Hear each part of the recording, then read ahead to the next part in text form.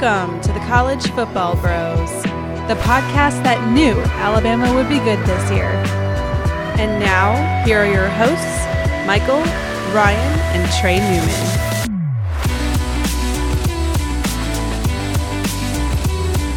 Welcome to the College Football Bros podcast. I am Michael Newman, and I'm joined by the brother who's as smooth as DeVonta Smith. Oh, that is so me, Ryan Newman. And by the other brother who's as thick as Najee Harris. With two C's, Trey Newman. All right. On today's episode, we are going to recap, of course, the national championship, Alabama's dominating victory over Ohio State. We're going to discuss the 2020 Alabama's team, their place in history, along with some of the cast of characters, Nick Saban, DeVonta Smith, where they stack up with those before them. We're also going to discuss Jim Harbaugh's contract extension at Michigan, Boise State's hire of Andy Avalos. Also, be sure to follow us on social media at CFB Bros. Subscribe on YouTube for additional episodes, and subscribe to our Patreon, patreon.com/collegefootballbros. We've got tons of bonus episodes up there, including one that is we're going to be releasing. It's probably already out as you're listening to this. We looked ahead to the 2021 season. We talked about the players, coaches, teams, and storylines that we're most looking forward to in 2021. So check all of that out. But let's get to the game. Let's get to Alabama beating Ohio State 52-24. Trey, what'd you see here? Yeah, I mean, Alabama was head and shoulders the clear better team, and they were really going to win no matter what. I mean, they were superior. It was really an offensive clinic, much of what we had seen the whole season. Ohio State, in order for them to have any chance, they needed everything to go perfect and even have Bama screw up. Obviously, that didn't happen. In fact, Ohio State had a few guys out due to COVID. Trey Sermon got knocked out really early in the first quarter, which obviously hurt. Shaun Wade in the secondary looked like it had most of the rest of the year kind of outside of that Clemson game. The game ended up being boring, but it's hard not to sit back and watch that Bama offense and not enjoy it. I mean, it's just insane how good of a night they had and then how good of a season they had when you put it all together. Like, it was funny watching DeVonta Smith. He was setting records in the first half of that game. You know, I'm not saying it's easy to slow him down, but Ohio State didn't do anything to slow him down. It seemed like every time he caught it, he had like 5 yards of space of separation. It was wild. So what else did you guys kind of take away from this? Well, you know, I obviously you touched on Bama's offense going up against Ohio State's defense, but going on the flip side, I thought Bama's defense, they stepped up here. Ever since that mid-season, game, kind of early in the season, I guess, against Ole Miss, I mean, they turned it up and they were a different defense. I mean, Florida, of course, put up some numbers on them, but Florida had an elite offense, of course, and they made it they made that game as difficult as could be for Florida. But in this one, I mean, the Ohio State's a really good offense, a very, very good offense. We just saw what they did to Clemson. I mean, they just made them look like chumps. And, they had Olave, they had Garrett Wilson, they still had Justin Fields. I mean, and a really good offensive line. So Bama just had their way. Christian Barmore was a beast on the defensive line. He was really, really tough to handle. Like a sack and a couple of tackles for loss, and I think he forced a couple of penalties. The secondary was good. Brian Branch had 3 passes deflected, and Surtain had 1, so the secondary was playing well. Dylan Moses and Christian Harris were good on the kind of the middle of that D. So, they were stepping up, and I don't think Ohio State's offense was maybe as bad as it. Well, I mean, it's not bad at all, but I think they were better than they played in my eyes for sure. Once they got down to 35-17, it's just so hard to keep up. Like, you just kind of get away from who you are when you have to go up against like a juggernaut. If they were going up against a somewhat below average or somewhat less potent offense, they would have been able to move the ball a lot better because they could have stuck to their game plan, and things just kind of got away from them. But that just shows you how good Bama is, that Ohio State just dominated Clemson, yet they couldn't keep up. Yeah, Bama's defense did show up in this game for sure. Like, Fields, I definitely wouldn't say he was bad. This game was definitely not lost because of him. He missed a couple throws, but he also had some great throws, some great touchdown passes. So, well, one great touchdown pass. But I mean, I think what I was most impressed with in this game was Steve Sarkisian, maybe. I mean, obviously he's got all that talent to work with, but like you said, like they know Devontae Smith is getting the ball. Ohio State knew it. Everyone in the stadium knew it because they were going to him every time in that first half. And he puts them in different spots. Like that one play, that touchdown pass where they set Devontae Smith in motion, and you can see the DB assigned to him. They're just kind of like, going back and forth. And right when the ball snaps, he's done. Like Devontae Smith is free. So it's I guess easier said than done. You could try and double him, but I like the play where he was being set in motion. Was that the one you're talking about? He was being set in motion, and then he turned on a dime, and just went the other way. And it's like, because he was running to the right, and then he runs back to the left, and then he runs back to the right as they're snapping it. It's just that's very hard to defend. Yeah, I know that play you guys are talking about. The other part about Sarkisian was there was a play where, so early in the game, Browning, Ohio State's linebacker, forced a fumble. Well, a few drives later, they drew up a similar play where they let Browning come clear off the edge, and Jones knew it, and he turned his back. But as soon as Browning was about to sack him, he threw it right over the top, right where the blitz came from Browning, right to Najee Harris, who made an acrobatic catch. But that was a couple plays that Sarkisian was masterful. Yeah, he was. And Bama's big three showed up. So let's put some numbers to Devontae Smith. 12 catches, 215 yards, 3 touchdowns in the first half. Yeah. He unfortunately got injured right at the beginning of that second half. Thankfully, it looks by the way, played as well. Not a huge deal. One crucial catch. Najee Harris, 158 all-purpose yards, 3 touchdowns. He had that catch that you talked about, Trey. He had one play near the goal line where he got just seemingly leveled, but he didn't even move.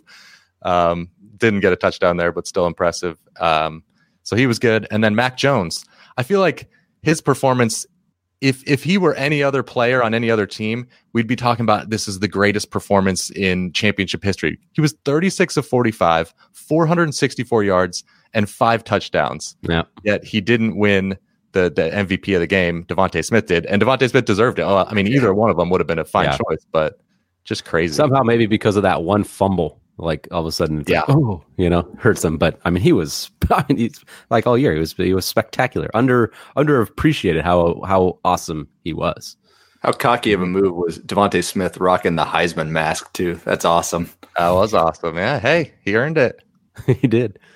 All right. Let's see. Any other comments from the game? I've got a couple notes here actually from the end of it. So Landon Dickerson, of course, Alabama's injured center, getting in at the end to do a final snap. That was pretty cool. Get a national championship snap.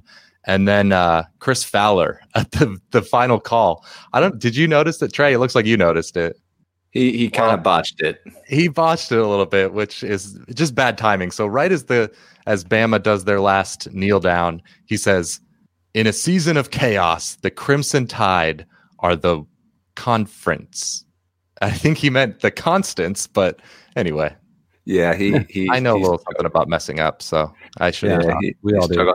And it really did not matter. It wouldn't have had any impact on the game, but it was interesting when Ryan Day decided to kick a field goal when they were down at the 4-yard line. I think it was the 6. Was it not? Oh, okay. Even if it's the 6, I mean, it's you get to a point where you're going up against those guys and you can kind of already see how it's going. You need touchdowns. It wouldn't have mattered. It was just a point that I made a note during the game, but no bearing on the result. Yep. Yeah. I mean, in order to win, you have to be aggressive in every single way. And, it didn't matter if he did, but no, I hear you on that. Okay. Well, let's zoom out a little bit, talk about Alabama's place in history. So I'll start with Nick Saban. I just think if he hadn't already, which I think he had, but he has just even more cemented himself as the best coach in college football history. So he's got 7 national championships now. That breaks the tie with Bear Bryant. And he's done it in an era where there's scholarship limits. So theoretically, it should be harder to build a dynasty like this. And he's done it at 2 different schools. Of course, LSU won a championship there. And in the SEC, what has been clearly the best conference overall for the past decade plus. So, I mean, he's the best. Yeah, there's really not a huge debate anymore. I feel like, I mean, he's the guy. Yeah. Maybe 3 or 4 years ago before he got these last two, maybe, but now it's just, it's him. Mm-hmm. And so, moving on to the next one here is this this current run that they've been on with Saban. Is that like the greatest dynasty that's ever been? I'm going to say yes now. I mean, it's been super impressive. And the main reason is not necessarily just because of their overall record, maybe, but just because they've capitalized and won national titles. Some teams have had great runs and they've won a ton of games, somewhat comparable to this Alabama run, but they just didn't capitalize with every other year, essentially winning a national title. So like you could look at, Tom Osborne's 25-year run at Nebraska. He never had a year where he lost more than 3 games. So he was constantly there, but he only won 3 national titles in those 25 years. Saban's doubled that in half the time. So, I mean, it's just not even a comparison. I mean, Tom Osborne was great, but Saban's even better. Bobby Bowden at Florida State had a great run in the late 80s and 90s, but he only won 2 national titles. Bud Wilkinson's OU's team in the 50s, they were awesome. They only lost 8 games in 11 years, but just 3 national titles. So, and then you can go back even further to the Newt Rockne and Notre Dame name years. But, it's just, to me, it is. They've had it for since 12 years, 13 years now, and just they've been the best team. So I do think this is the greatest run. I mean, you just look, I go to their football reference page and just look at the losses the last 14 years. It's like 1 or 2 or 0 every single year. It's insane.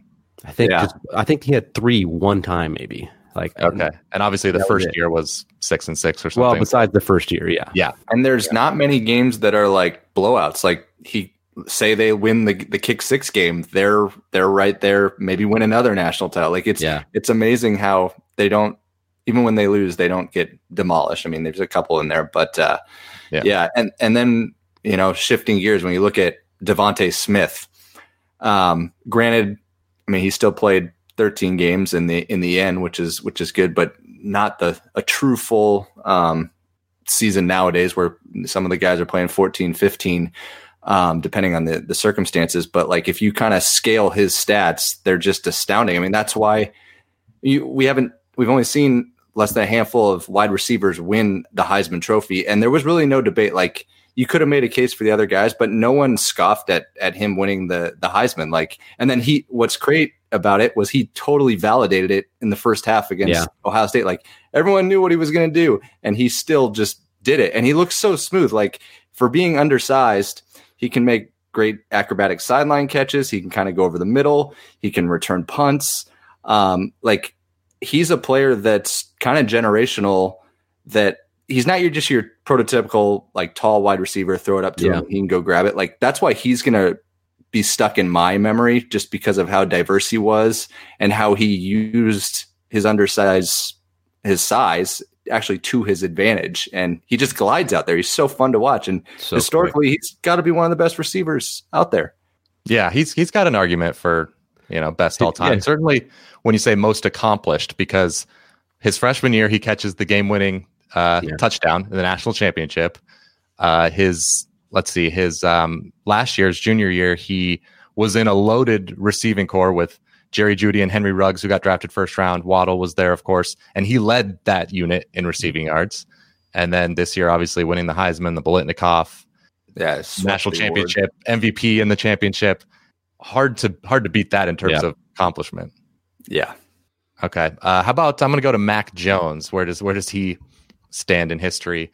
And I'll just say, statistically, it's the most efficient passing season in college football history. 77.4% completions. That's better than Joe Burrow last year. 11.2 yards per attempt, also better. He had a lower interception percentage. His pass efficiency rating of 203.1, the best in college football history. His QBR on ESPN, highest that they've ever recorded. So just statistically, the passing efficiency is incredible. I'm not saying he's the best quarterback or even that this was the best season a quarterback's had. I would say neither of those things are true. You got to adjust for the talent around him, the offensive line, receiving core he has, and just the fact that he doesn't add anything in the running game. But the stats themselves are crazy. Unbelievable. It's crazy just how, after Joe Burrow, just the very next year. Like Joe Burrow, I mean, he easily won the Heisman last year. It was just a no-brainer, and stats were just through the roof. It's like, oh my gosh, this is insane. And then Mac just like one-ups it almost, essentially. Yet he doesn't win the Heisman, but I mean, wow, it was crazy. Yeah, I looked at the top 5 list of the top 5 seasons in terms of pass efficiency rating. Number 1 on the list, like I just said, is Mac Jones. Number 2 is last year, Joe Burrow. And then number 3, 2 of them. Trey, do you have it? No, I think it's 5 years in a row. It's been broken 5 years in a row. There you go. It's just every year someone breaks it. Like it had gone for a while. Next year. But I know it 5 years in a row, the greatest pass efficiency. It's amazing. I'm going to say that ends next year. With Baker and Kyler. It's hard to beat. Who knows? I mean, who's going to do it? Rattler could have a pretty darn good one. Bryce Young, yeah. I don't know about that. It's just amazing. This era. Yeah, it's crazy. Okay. So how about the 2020 Alabama team? Just the whole team. Are they in the discussion for best ever, Ryan? I don't think so. I mean, you could in the discussion maybe, but like, are they legitimately? No, they're not. I probably wouldn't even put them in my top 10.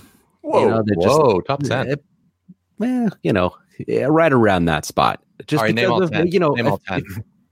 Yeah, I know exactly. If you look at their whole body of work, I mean, if you look at the playoff, they were dominant, of course, no doubt about it. They kicked butt, but look at the whole rest of the season. They almost lost to Ole Miss. That was just a game that was back and forth the whole way. It was neck and neck the entire way. Don't shake your head at me. That was neck and neck. I'm not shaking my head. Come on, I'm just listening. They gave up like 48 points, and I tilted my head like, okay, that's a good point. All right, I'm listening. And then when you go to the Georgia game, yes, they ended up winning by, I think it was 17. Mike's shaking his head now. Georgia game, they were losing in the second half, right? And they needed a little bit of a late comeback. I know they ended up winning semi-comfortably, of course, but that was with Stetson Bennett as Georgia's quarterback, who, let's just say, is not a stellar quarterback. And then, of course, in the SEC title game versus Florida, team that lost 4 games, they only beat them by 5, and Florida had the ball last. If they had like 30 more seconds, maybe that game was a little different.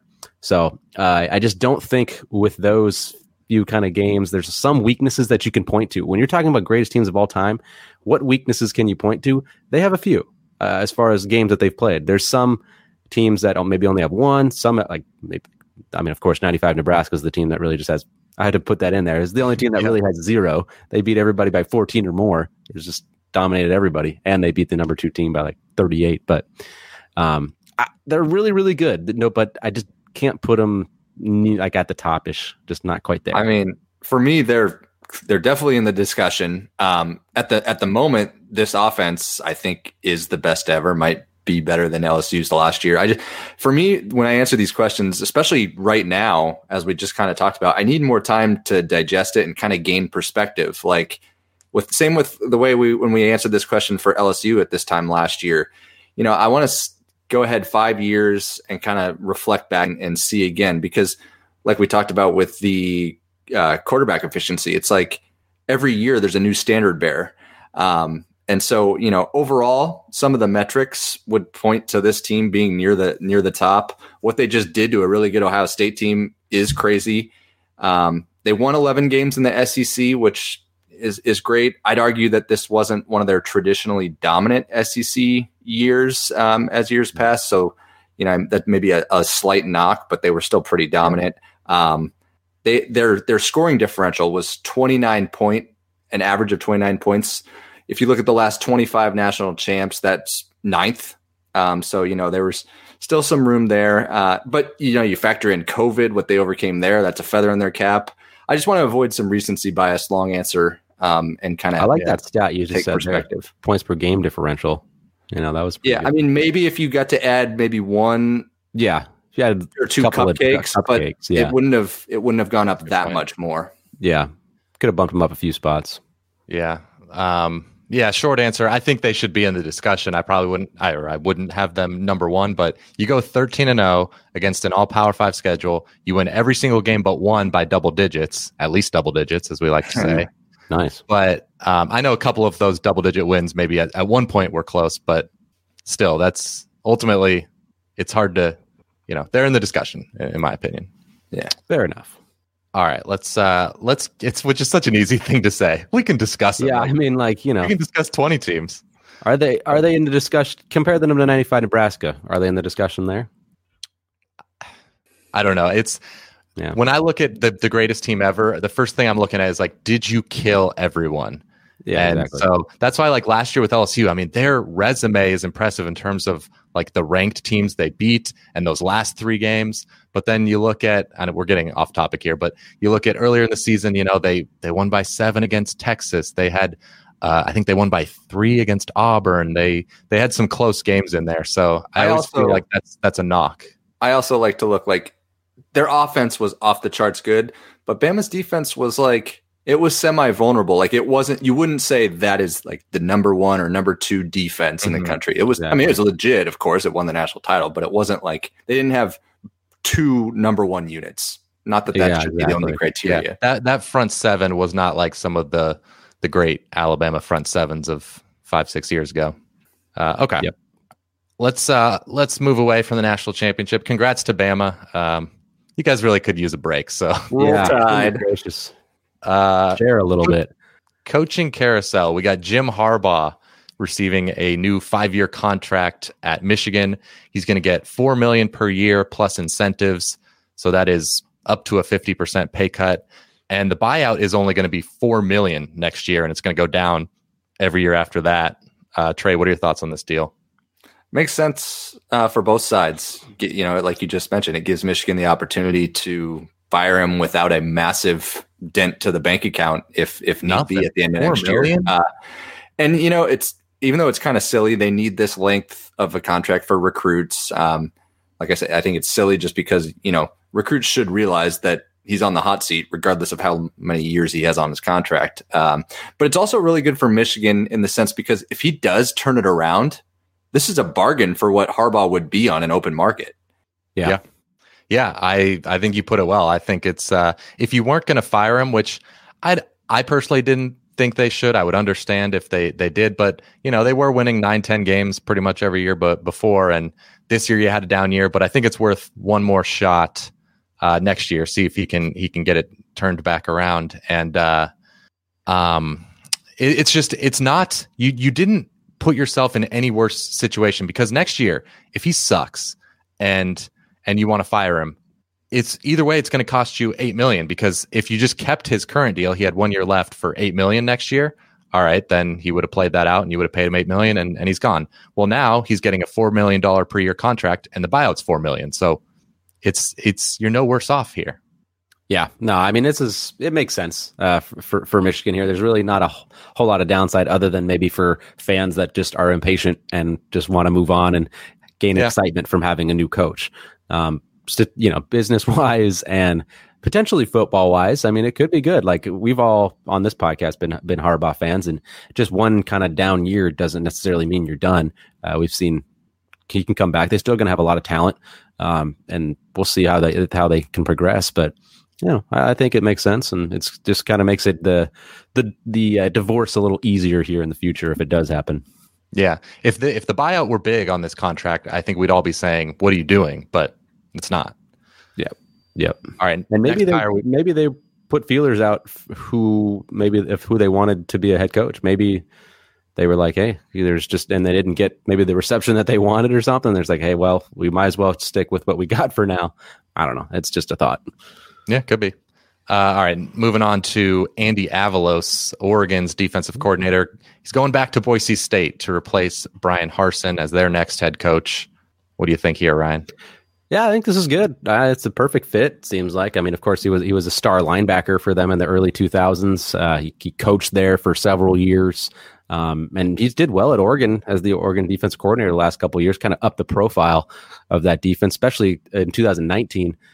They were 9th in the country in scoring defense, so that's saying something when you're in the Pac-12 and Oregon, not necessarily known for a dominant D. So he did some remarkable stuff there. And I know this year they kind of slipped. I think they were, averaged around 28 they gave up, but they had some crazy opt-outs, and we all kind of know how that affected them, probably really a lot. And they, of course, with COVID and stuff, that was just so weird. But I think it's a good hire. I mean, he knows Boise. He knows how it works. He's going to know how to recruit there. He's going to know what to expect. So I think it makes a lot of sense. Yeah, I know. Excuse me. I know some people wanted Kellen Moore, but I like Avalos here. Been a coach. He's been a coach longer. He knows the Boise program well, and he's known to be good in recruiting. He helped land some of those guys that they just landed in some good classes at Oregon. I'd be happy if I was a Boise fan, getting some youthful energy, get back to a New Year's Six bowl. I think I'd be happy. Yeah, for sure. I feel like this is unanimously seen as a good hire. Like Kellen Moore would have been exciting too, no doubt about it. And I would have been pumped if I was a Boise fan. We got Kellen Moore, but I don't think there was a wrong choice between these guys here. They had some good options. Agreed. There's a lot of other news out there: transfers, NFL draft declarations, some coordinator hires, just flooding in the last few days. We're going to save that for an off-season episode. We got a long off-season to go, so we'll go over all those maybe in a few weeks here. But that'll do it. Fall some more. Yeah, exactly. See what happens at Tennessee. Are they going to keep Jeremy Pruitt? I don't know. Got me, dude. We'll be well. Come on, Ryan. Put your Bruce cap on and report the czar. Yeah. Put my Siriat cap on. We know one of us needs to just become Siriat this offseason. Yeah. Well, right now, why don't we just say sources are saying that? Yeah, sources are telling me you're full of crap. Be fired, and there's already a deal in place with Hugh Freeze. Yeah. So there you go. If we tweet that, we're going to get so much attention. We need to do this. Let's do it. All right. Well, that'll do it for the College Football Bros podcast. Be sure to subscribe on Spotify, Apple Podcasts, and YouTube. We're going to be doing our Golden Bros episode next week. So we're going to give our awards for all the top performers of 2020. We think we're going to do a vote for the listeners as well. We're going to have a Fourth Bros vote. So be on the lookout on our Twitter. If I can figure it out, maybe we'll post a Google Forms link for you guys to vote and have a say in the Golden Bros, which is better than the Home Depot Awards, in my opinion. Clearly. Again, subscribe on Patreon as well. Like I said, we're giving our thoughts on 2021 in our latest episode, and we will talk to you next week. Roll Tide. Roll Tide.